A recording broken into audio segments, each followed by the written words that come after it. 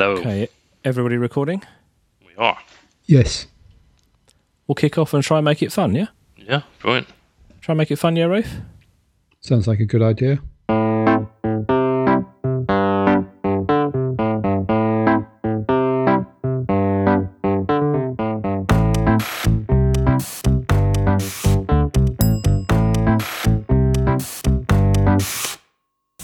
Hello and welcome to 361, a podcast about mobile technology and the world around it. My name's Ben Smith. I'm Rafe Blanford. And I'm Ewan McLeod. This is Season 17, Episode 1, and this week we're talking about my new Ubiquiti networking kit, Huawei's trade war with the US, and Rafe's experience with Citymapper.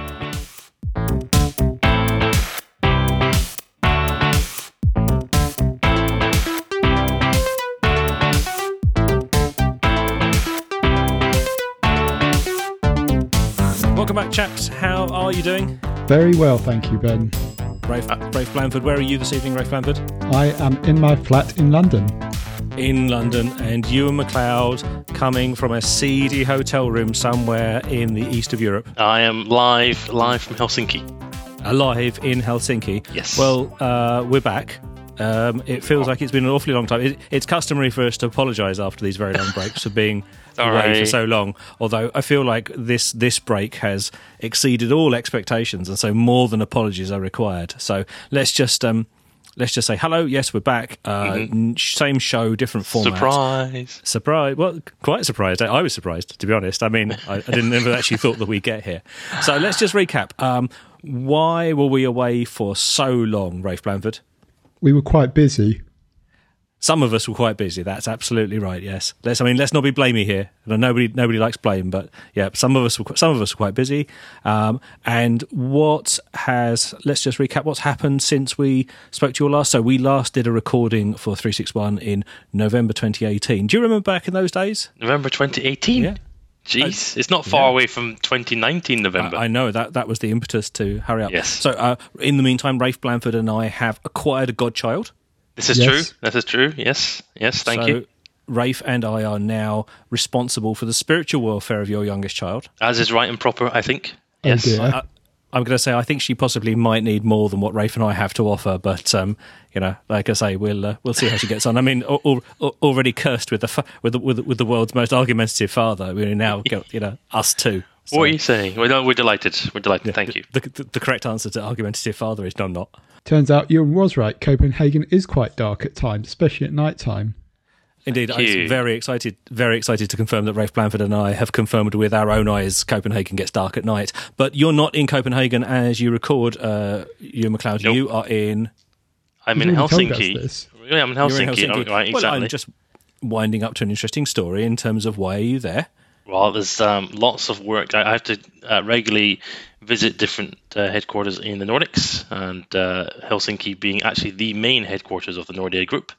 That's why I'm here tonight. But that I think is also one of the explanations for why we haven't recorded, right? Because the travel has been getting in the way. Now, you guys aren't traveling that much, generally speaking, but I have been, which has been making it difficult to do the recording. But now we have a new solution, don't we, Ben? We do. So it's been problematic. New jobs, families, careers, travel. It's made it really difficult because we've always really relished recording 361 initially face to face, all three of us in a studio together. And then when Ewan went to Denmark, we set up a link and we'd record office to office. And we loved that sort of human contact of having Ewan up on the big screen, able to talk to each other. And many podcasts record over Skype, as we are doing now. And we always said we didn't want to do that because it just sort of broke that kind of human connection. The physicality, yeah. However, having extensively tested whether or not that approach works when somebody's in a different city every week, and I've done a bit of travel and Rafe's done a bit of travel as well, I'm not prepared to give you all the blame, Ewan. I think we've come to the conclusion that if we want to keep doing this, and we really, really do, because this is one of the best fun things I do, we're going to have to take a new approach. And so what we've done is we've said, back to basics, nice and simple. We're going to make 361 a slightly new format. We're going to reduce the time. So 361 is going to be about 35, 40 minutes tops. We're going to try and record it, come what may, wherever we are, whatever the conditions, whatever the sound quality, and if somebody's not available, we're going to go on and record it anyway. So you might get a few episodes with two of us in, but we're just going to try and get back to recording regularly. And hopefully, you, our audience, if you're listening to this, you've probably been around for a while. You know the score, you know the kind of jobs we do, and hopefully it's going to be the slight degradation in professional quality will be worth it for a more frequent, more regular bit of chat. Can we just get, speaking of jobs, we have a new C amongst us, don't we? Well, certainly that's what I was calling him at one point, but let's not dwell on that. So what does C begin or stand for, Rafe? Charlie? Oh. I'm not quite sure. I do know that I've got new hair, though. Yeah, come on. So, yeah. Go on, Rafe you do it, Ben. You do it. Yeah. Well, Rafe Blanford has been elevated to great heights, which is not a phrase I ever thought I'd say because what's Rafe short for? He's got no legs, But Rafe, you've been elevated. You've got a new job, and it's one of the things that's been keeping you exceptionally busy. But I'm just going to take a moment from teasing you to say that I think it was well deserved because you worked incredibly hard, and now you are. Remind me, you've got fold-out business cards, haven't you? That's right. I am. Thank you so much for this. This is excruciatingly embarrassing. But yes, I'm the Chief Product Officer at Digitas now. We've also moved office very inconsiderately, given it was our recording studio. It was yet another reason for why we're recording remotely. But I am responsible for Digitas technology and product teams. Excellent. And I mean, I confess to not knowing what any of those words actually mean, but I think over the course of the podcast we'll find out, and we will touch base. Now, very quickly, guys, because we're already in danger of breaching our new let's record quickly and get it out there rules. There's a slim chance that some people might be coming to 361 for the first time. We're going to, I'll do some tweeting. I'll send 2 tweets, and you can put something on Facebook, Rafe, to let people know that 361 is back. If people don't know. If people haven't listened before, let's just do a quick introduction to ourselves, what we do when we're not recording a podcast. So, Ewan, first up. Right. Yes. Hello. I am Chief Digital Officer at a large Northern European financial player. It's called Nordea Group. Lovely. Rafe Blanford. Well, I just refer to myself as Chief Product Officer at Digitas, and Digitas is a technology and creative agency that kind of builds apps, websites, CRM, content, and digital media for all kinds of clients. And I am a freelance digital delivery manager. So I have recently been looking after the relaunch of the UK's online passport application service, which is outstanding, and no doubt we will talk about at some length in later episodes. But any British people listening, and if you've just done a passport renewal, it's Ben and his team that you need to thank for making it nice and smooth. Yes, if it went well, please write in and tell me. If it didn't, don't tell anyone and just stay shush. And I think, the three of us have been now working together, well, I think 7 or 8 years last time I counted, depending on how you count it, maybe even longer for associations. We've been blogging, we've been writing, we've been podcasting, and this is a great opportunity for us to get together and have the kind of chat we'd probably have over a beer and Rafe's Diet Coke, but to let everyone else in as well. Okay, so let's get on with it then. Done. Let's talk about our first subject this evening. It's me.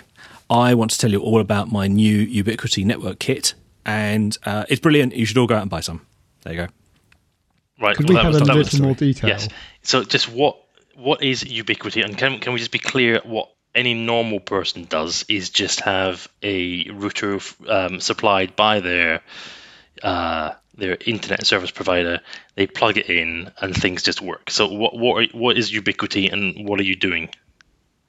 Well, look, I mean, as we've established over the course of many, many years, if you can just buy one piece of kit to do one simple job, you can probably buy 10 pieces of kit to make it much more complicated. And that is our preferred approach on this show. As Ewan McLeod's favourite. Scroll to the right. Scroll to the right and to the bottom to get the most expensive, most complicated setup. So Ubiquiti make prosumer type networking equipment, and I used to have all Apple in my house. Anyone who's been listening for a while knows that I'm an Apple enthusiast. I had airports and all manner of things dotted around the house, and I had 2 problems. One, Apple had ended support for their airport range, so it was still being patched, but it wasn't going to get any better. And as a product, it was going to degrade over time because they weren't going to add new hardware. And I wouldn't get the latest Wi-Fi's and all that kind of good stuff. And secondly, the Wi-Fi in our house wasn't cutting it. one router in a cupboard. I literally kept it in a cupboard because that was the only place I could put it. The signal wasn't covering all the areas I wanted it to, and Mrs. Smith was having to see the buffering icon on iPlayer from time to time, and that means I needed to pull my finger out and make the Wi-Fi better. Not acceptable.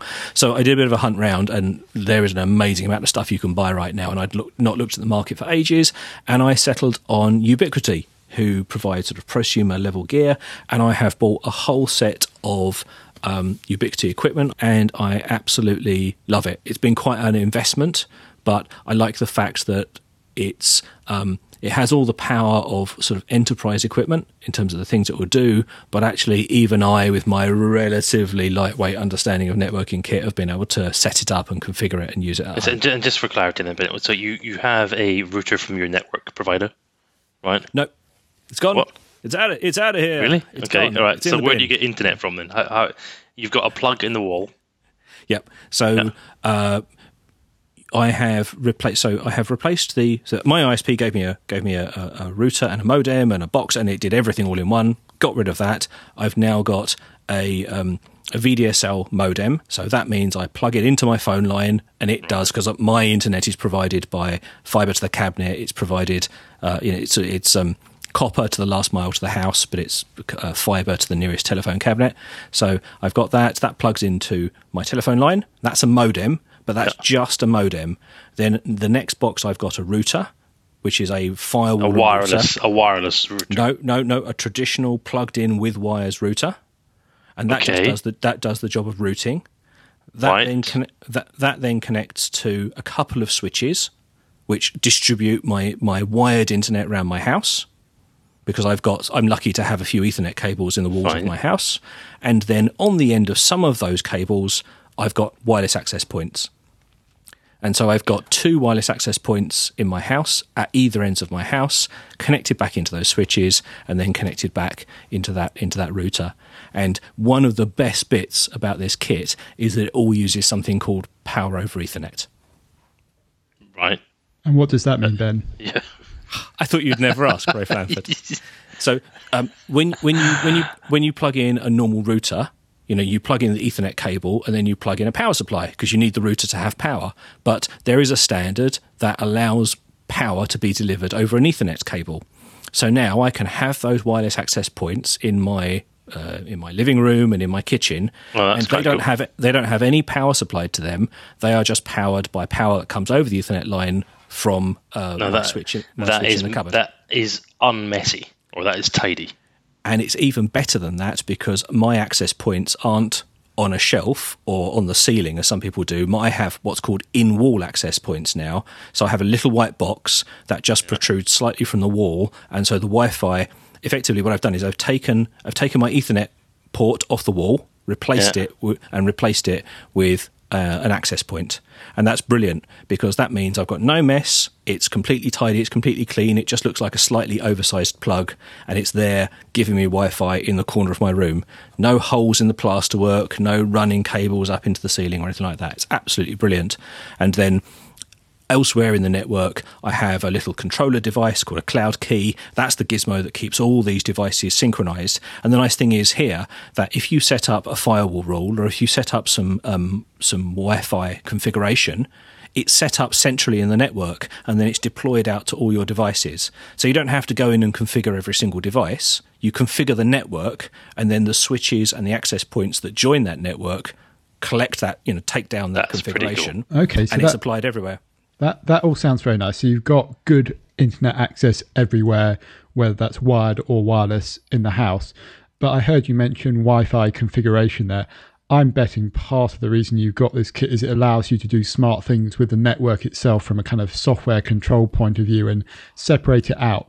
Because that, Blanford, it's like you read my mind. I know. So I want to know how this has also made your life easier from the point of view of managing all the many network things you have in your house and why it's more secure. Because I suspect just getting better access, you could have done that in a number of ways, but getting an extra level of configuration so you can tinker to your heart's content is probably the real reason you've done this. Yes, excellent. So why is it contented? So, and you're spot on, and I did prime you.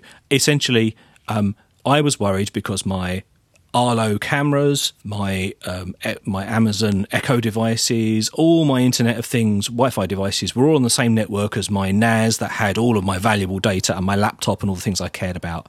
So I was able to create new networks, new wireless networks that are just for the things I don't really trust, and I've migrated them all onto those new networks. And you could do that with an Airport Express or something like that. That's not very clever. But the thing is that it's not just different Wi-Fi networks. Those Wi-Fi networks are segregated by a firewall, and I can have rules that say, oh, my Sonos device can go and get my music from my NAS. It can read my NAS, but it can't access my laptop. And I can access my cameras. I can pull up the page to view my cameras, but actually if somebody compromises my Arlo cameras, they can't come back across the network. So actually that separation of the networks isn't just at the wireless level, it's at something called the VLAN level, and that means that every bit of network traffic on my network now is flagged as being private or Internet of Things or some other network. I buy that. Yeah. And it also means that I can have a third completely separate network just for guests. And I can have different rules about what they can do and where they can go. Because in the past, if you came into my house, I gave you my network key, and you brought a laptop that was covered in viruses in, it could sit there overnight. If you came to stay with us, your laptop full of viruses could sit there, sort of probing my network, finding all my devices, compromising them. So I really like the idea that I've got a network now that I don't have to be too fussy. I can give that key out to absolutely anybody, and it will be nicely segregated. And bonus points, proper logging and reporting and monitoring as well. I mean, that's impressive. But when's the last time you went through your Wi-Fi log? Well, I don't need to because it alerts me. So it's a proactive alerting. So when I first set it up and things were trying to communicate in ways that I hadn't yet allowed. So, my Sonos device was going, oh, where's my music? Where's my music? Where's my music? I would get the alerts and pings that way. Now I've configured it all. At the moment, I'm not getting any alerts. But actually, when somebody's device joins my guest network, I'm fully expecting them to light up like a Christmas tree. So I absolutely recommend it. Just don't ask me the price. Right. Well, no, come on. Yes. Yeah. I mean, there is a partner acceptance factor here. You're replacing something that you get for free from your ISP with a certain amount of kit. Are we talking like, oh my goodness, partner acceptance factor, or it can probably justify it because it's like a trip out for a quick meal or something? More than 500 quid. Is it more than 500 quid? Well, so I suppose it depends what you need for home, but each one of these devices has cost me about £100, and I've got 6. So that answers the question then on the partner acceptance factor. Very helpful. And is there any other thing that you looked at that you think might be interesting if you don't want to go all out on Ubiquiti? Well, Ubiquiti also offer a mesh system, which could have just given me the benefits of the much better Wi-Fi, because that's where this journey started, was how do I get Wi-Fi across all of my house and actually into my garden and into my driveway so that the car can pick it up. I looked at that, I looked at Eero, I looked at a bunch of the mesh systems, I looked at Google Home, but Google can't have my data. So there were plenty of options, but actually the one thing I really liked about Ubiquiti is it has those pro-level features at a price which is quite affordable. And obviously 500 or 600 quid is still quite a lot of money, but actually I've got all the networking I could need. If we move home, I could almost rewire a completely different house. I've got lots of nicely reusable components there. And also it allowed me to get rid of a load of hacks and things as well. So, no more extra, boosters and no more power line adapters for those days when you want to go and watch the big television and have iPlayer be a bit more responsive. So, it's been an investment. It's been really good. As with all the things, we've run out of time on that particular topic, but what we're going to do is come back to topics much more frequently now in this new format, just 10 minutes of quick chat and then revisit things. So if you've got questions, and loads of people, when I said I was getting this stuff, loads of people on Twitter were like, oh, I've been thinking about that, but it's confusing or scary or something like that. Something we haven't talked about is getting mobile devices particularly to roam seamlessly between access points as you move around the house, to switch from the access point in the kitchen to the access point in the front room for better signal. So we've loads of follow up on that. But if you're interested, go to 361podcast.com, drop us a message or send us a Twitter message at 361podcast, and we'll do some follow up if you are interested. But for now, I am giddy excited with my exciting new network, which is faster, more secure, and better, because I've got a massive whizzy dashboard with gauges and lead lights. Can we get some screenshots and some photos maybe on Twitter? I'd like to see what those access point things look like. Screenshot? Yes, I'll take some photographs and screenshots and absolutely everything. And I even had to fit them with a screwdriver, so I even felt like I was doing proper DIY. It was very... Okay, let's move on. We got the next one. Some news now, and we're slightly behind the curve on all things to do with Huawei. And in some respects, we shied away from covering politics in the past because it hasn't really been especially interesting or relevant to the topic of the show. But, Rafe, in our time away, some things have happened with Huawei, and we thought it would be interesting just to check back to sort of say where had we got to and why had they been in the news? They've been in the news because essentially there's been some bans in the US around Huawei and dealing with them from a business point of view. And you refer to the politics there. It's probably fair to say that this is part of the ongoing kind of trade dispute or trade war between the US and China. And Donald Trump has sort of got involved and talked about protecting US businesses, but also there's been the implication of a security threat from putting Huawei equipment into the 5G network, but also it's been about smartphones, because it's worth saying Huawei is the biggest telecoms equipment manufacturer in the world and the second biggest manufacturer of smartphones by kind of volume. So this has actually been going on since actually the late spring all the way through the summer, and it's been going back and forth. And for example, the kind of ban that got imposed since got retracted, and then US companies were told that they couldn't trade with Huawei, and then they were kind of given an exemption, and actually that's recently been extended. So it's sort of been going back and forth, but actually the bottom line was the US said they didn't trust Huawei from a security point of view. They thought they were stealing intellectual property and a bunch of other things, and so that made it very difficult for US businesses to work with Huawei. And amongst other things, that was Google and not being able to put the kind of official Google version of Android onto Huawei phones. It was the US network providers not being able to use Huawei equipment, not that they were really planning to, but that also applies to other bits of Huawei because they produce laptops, routers, a whole load of kind of networking equipment. So, it then extended to having an impact on people like Qualcomm or ARM, all of whom were basically essentially forbidden from doing business. So it raises all kinds of kind of security and political questions around when these things happen in various different markets. So we thought it would be interesting to talk about it kind of from a summary point of view and maybe offer an opinion on what people should do when it comes to buying Huawei devices. So I'm interested, Ewan, would you, without exploring it anymore, we'll get into it in a second, but without exploring it, has your view of Huawei equipment that you might buy, so I mean like handsets and MiFis probably, I'm assuming, and maybe even a laptop, you're waving a Huawei device at me now.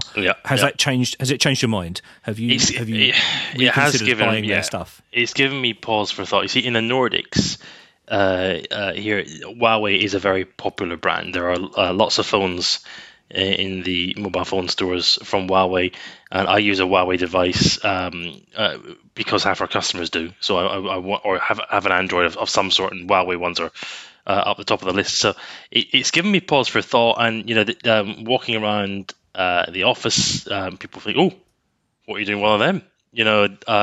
So there is, I think, a reputational issue.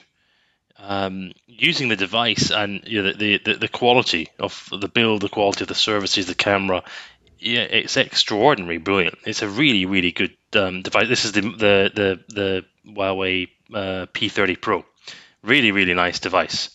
So I am somewhat frustrated because I have always liked Huawei. I've always thought the ingenuity has been fantastic in recent years in particular, and it's I think really challenging to see what does one do. Do I need to look at this device as a security risk for me, or not?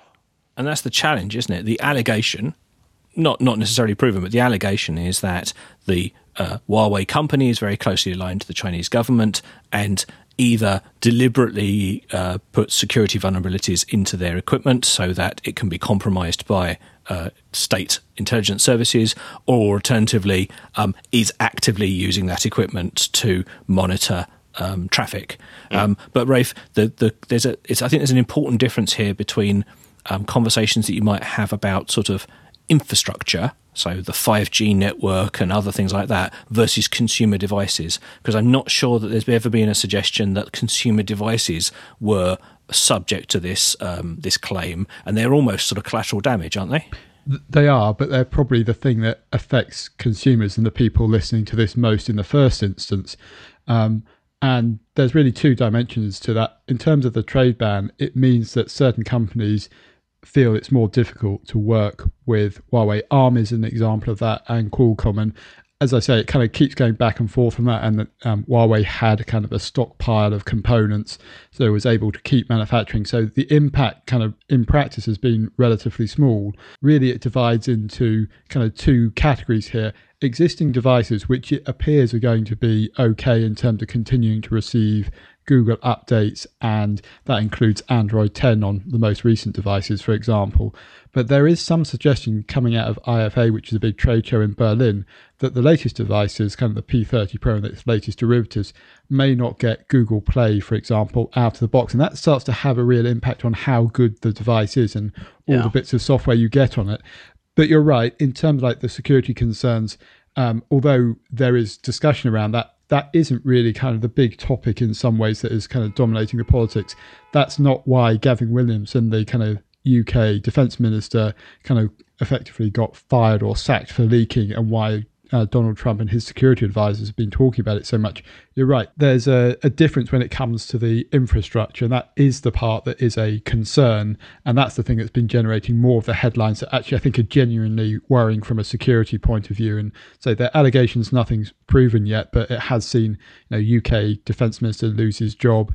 Donald Trump's been talking about it a lot, security advisors. But I think, a genuine concern around it because, as you say, there are close links to the Chinese government and military.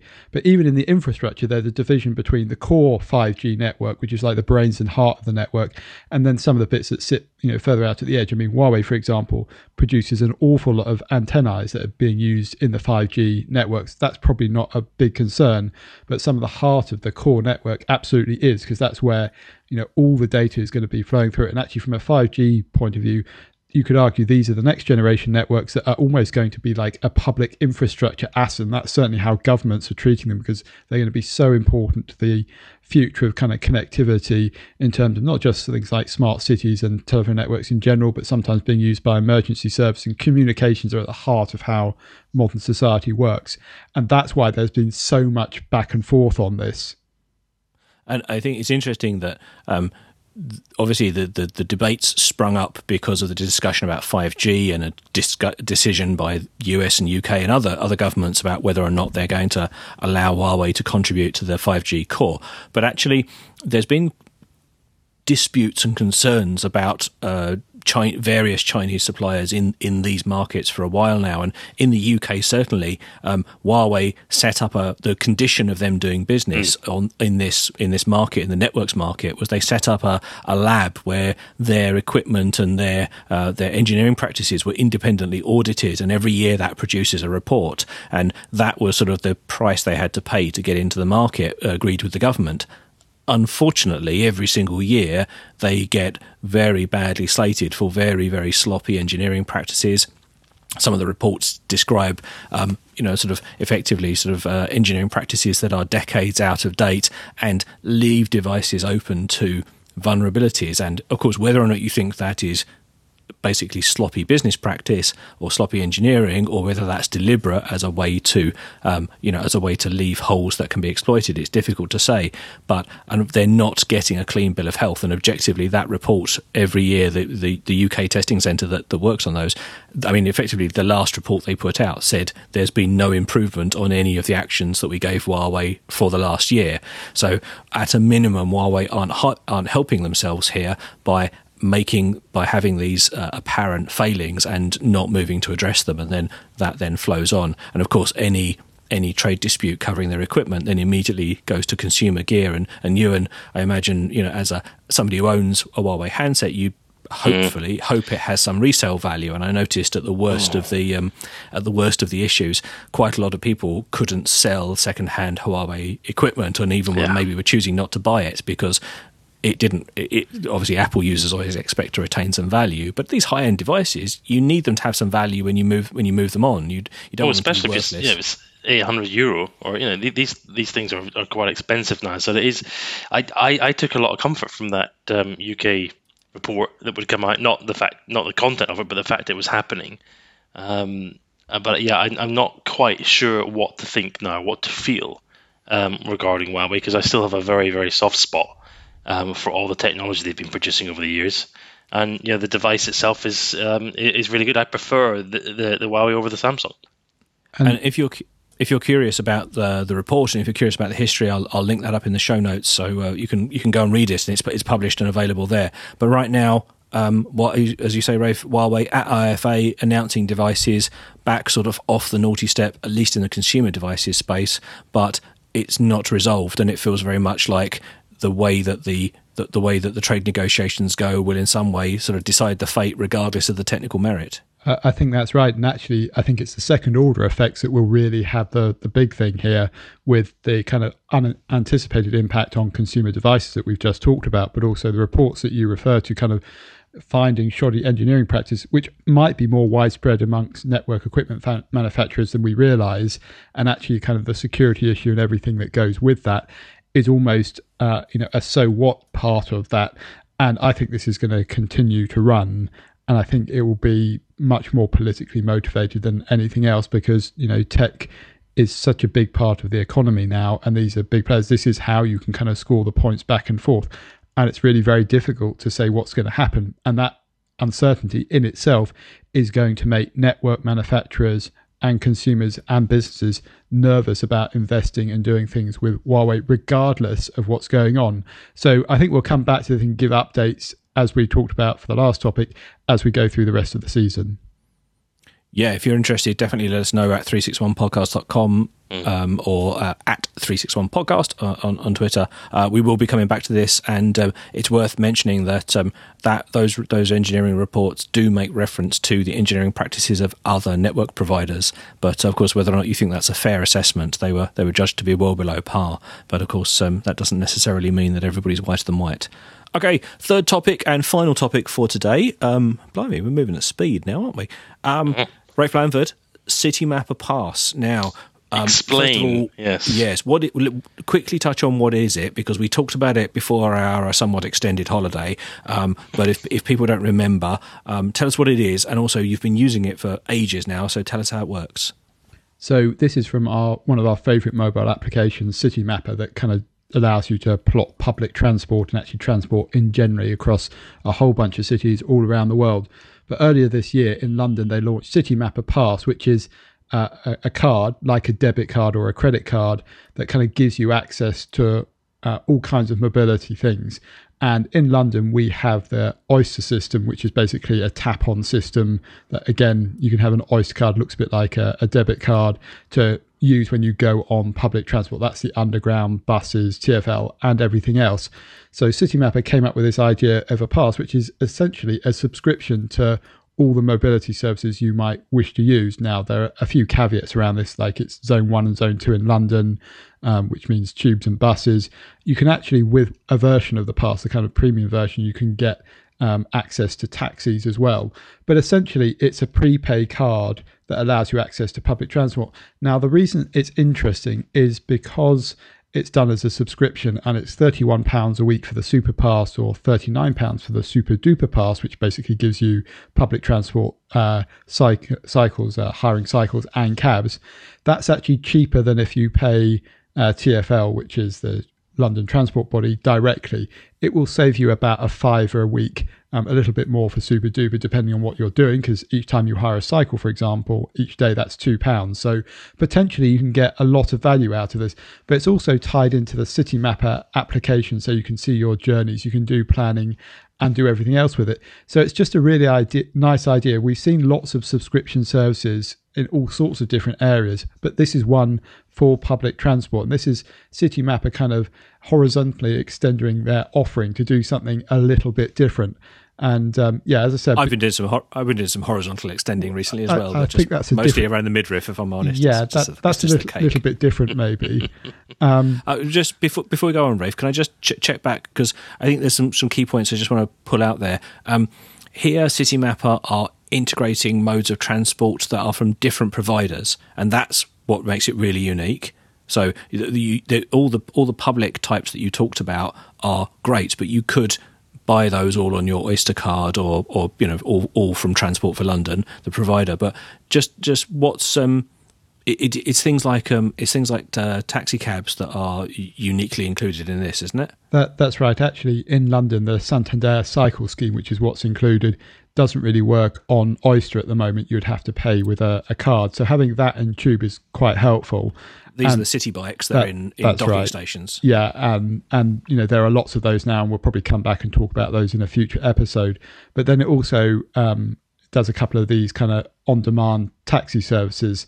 In this case, it's kind of, I believe, for black cabs, which is Get, and mini cabs by Captain. So in London, we've got loads of these providers, but Citymapper have specifically said that they are going to add more modes and more providers in due course.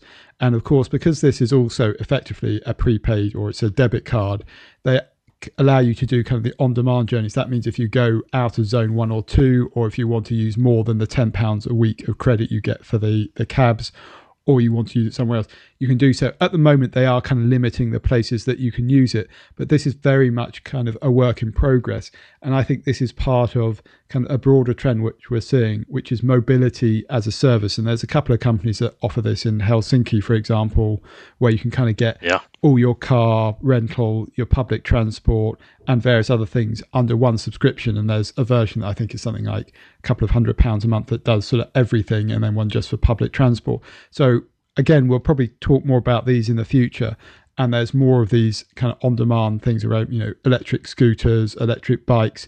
The Citymapper clearly are trying to become a kind of aggregator for all of these, not just in offering directions, which was their initial core offering, but they're now trying to make it easy for you to pay for and use those things. Because anyone who's tried to do multimodal transport in a city will know it is a bit inconvenient having to get all the right tickets, pay several times, where of course you can just use this card and effectively tap in and tap out, or use it and kind of only get charged one predictable amount. That's pretty convenient, and it's pretty nice. And it's I think it's the convenience almost comes before the cost savings in some ways.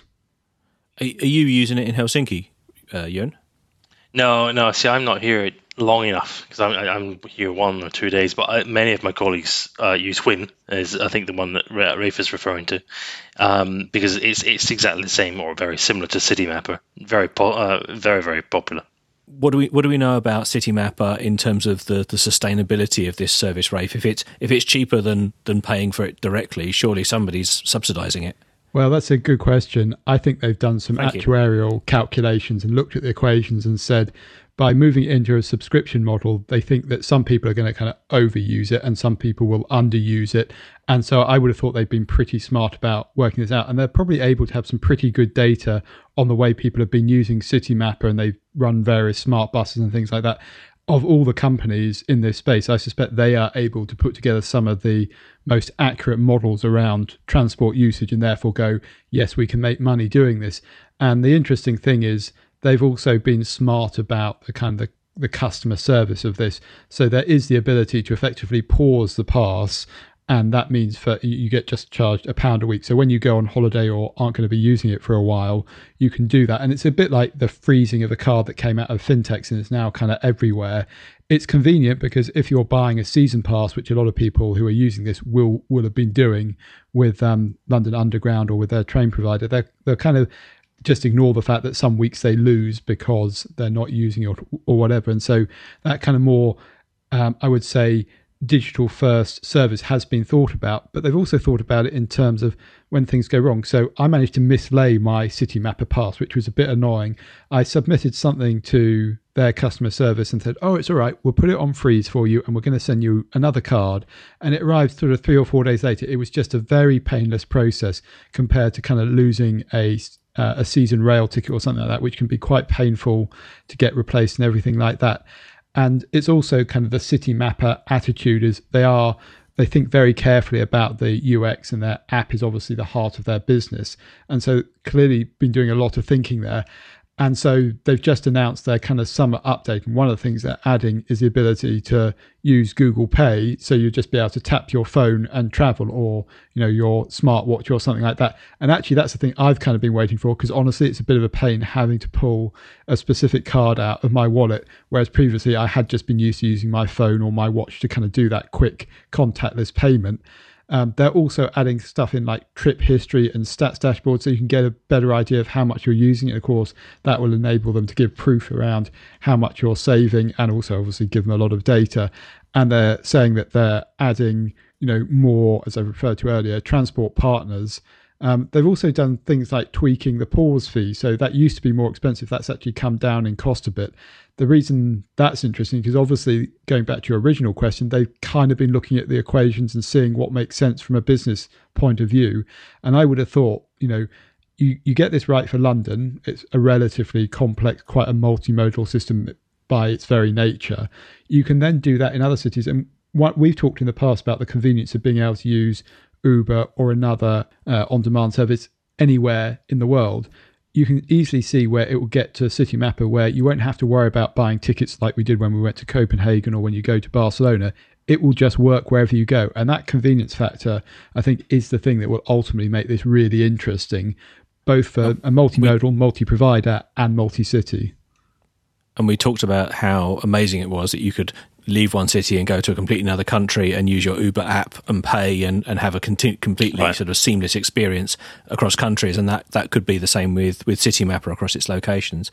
I suppose I think it's important to say for any Americans that are listening that actually in London we're quite used to paying contactless for things. So you can already swipe a bank card to go in and out of the buses and trains and have a fare cap applied during the day and all the benefits of what's normally require some kind of transit pass. So it almost feels like the authorities here have trained people to use payment cards to travel, and now Citymapper are sort of capitalising on that to provide this sort of value add service. Grand. Well, we've run out of time on that one, but you're endorsing Citymapper, Rafe Blanford, by the sound of things. Yes, I enjoy using it. Good customer service, more convenient than what I had before. So check that out. Again, we'll stick a link in the show notes if you'd like to find out more about that. And that is us done. 3 lots of 10 minutes, quick and easy. We'll be back really soon. So we're gonna try and record much more regularly. Try and put these out on a fortnightly basis now. So hopefully this worked for you. Hopefully you enjoyed it. We definitely rusty. Oh man, definitely. Oh, we're getting there. We're getting there. Come on. Yeah, and it might be a bit rough around the edges, but forgive us that. If you like the show, or if you didn't like the show, please give us a bit of feedback. Let us know what you'd like us to talk about in the future. Just let's quickly look down the content calendar with things we think we're going to talk about in future episodes. Go on. Going to talk about premium fintech cards like Monzo Metal and the Apple Card. Is there any value in having a fancy metal card to go with your better quality mobile banking app? Where do you get your news from? A fascinating story about the way that phone hackers are subverting mobile networks to be untraceable to the police. We're going to be talking about how you carry your kit, bags. I confess to having a little bit of a bag / equipment carrying problem here. I found a new way to expend a lot of money for very marginal improvements, and also we'll be talking about the way that voice interfaces are changing computing and making them accessible to people in the future. If you're interested in those, or indeed any other topics you'd like us to talk about, 361podcast.com or at 361podcast on Twitter. Patreon subscribers, we haven't forgotten you. Thank you so much for sticking around. Yes. Everybody who was a Patreon subscriber back at the end of 2018 is still a Patreon subscriber. I'm not going to trigger any payments for these first couple of episodes while we get the show back on the road, while we get things back up to standard. These are just going to be free and non-Patreon supported, but we're still grateful to everybody, and I'll be writing to everybody on Patreon. If you want to keep supporting the show, that'd be great, and I'll let you know in plenty of notice if you'd like to change or stop your donation so you're not caught out by surprise when we start the what about support stickers payments again. We're going to do stickers. I have got a delivery very recently of monster-sized giant 361 stickers. So we will do something cool about those. We'll be doling those out to listeners and Patreon subscribers. I'll find a cool way to distribute those. We had some offers last time we did stickers, but we've got some large vinyl stickers, and I should probably send you two some as well. That'd be nice. I can send them exclusively from Copenhagen to people if they want. Excellent. Well, I can given it's taken us 8 months to record 35 minutes of audio, I can imagine that people shouldn't necessarily hold their breath for you to start a shipping service. As ever, thank you very much for listening. We have hugely enjoyed making this, and it's been the biggest incentive to get back to it. We have shut down the Twist community. It was an interesting experiment last season. It didn't really work. We're going to go back to keeping things nice and simple. If you'd like to chat to us, drop us an email. All the contact details are on 361podcast.com, and we're at 361podcast on Twitter. That's a great way to tell us we're awful in public. We will be back in a fortnight's time. Thank you very much for listening. Goodbye, Rafe Blanford. Goodbye. Goodbye, Ewan McLeod. Goodbye. Thanks very much. Bye-bye.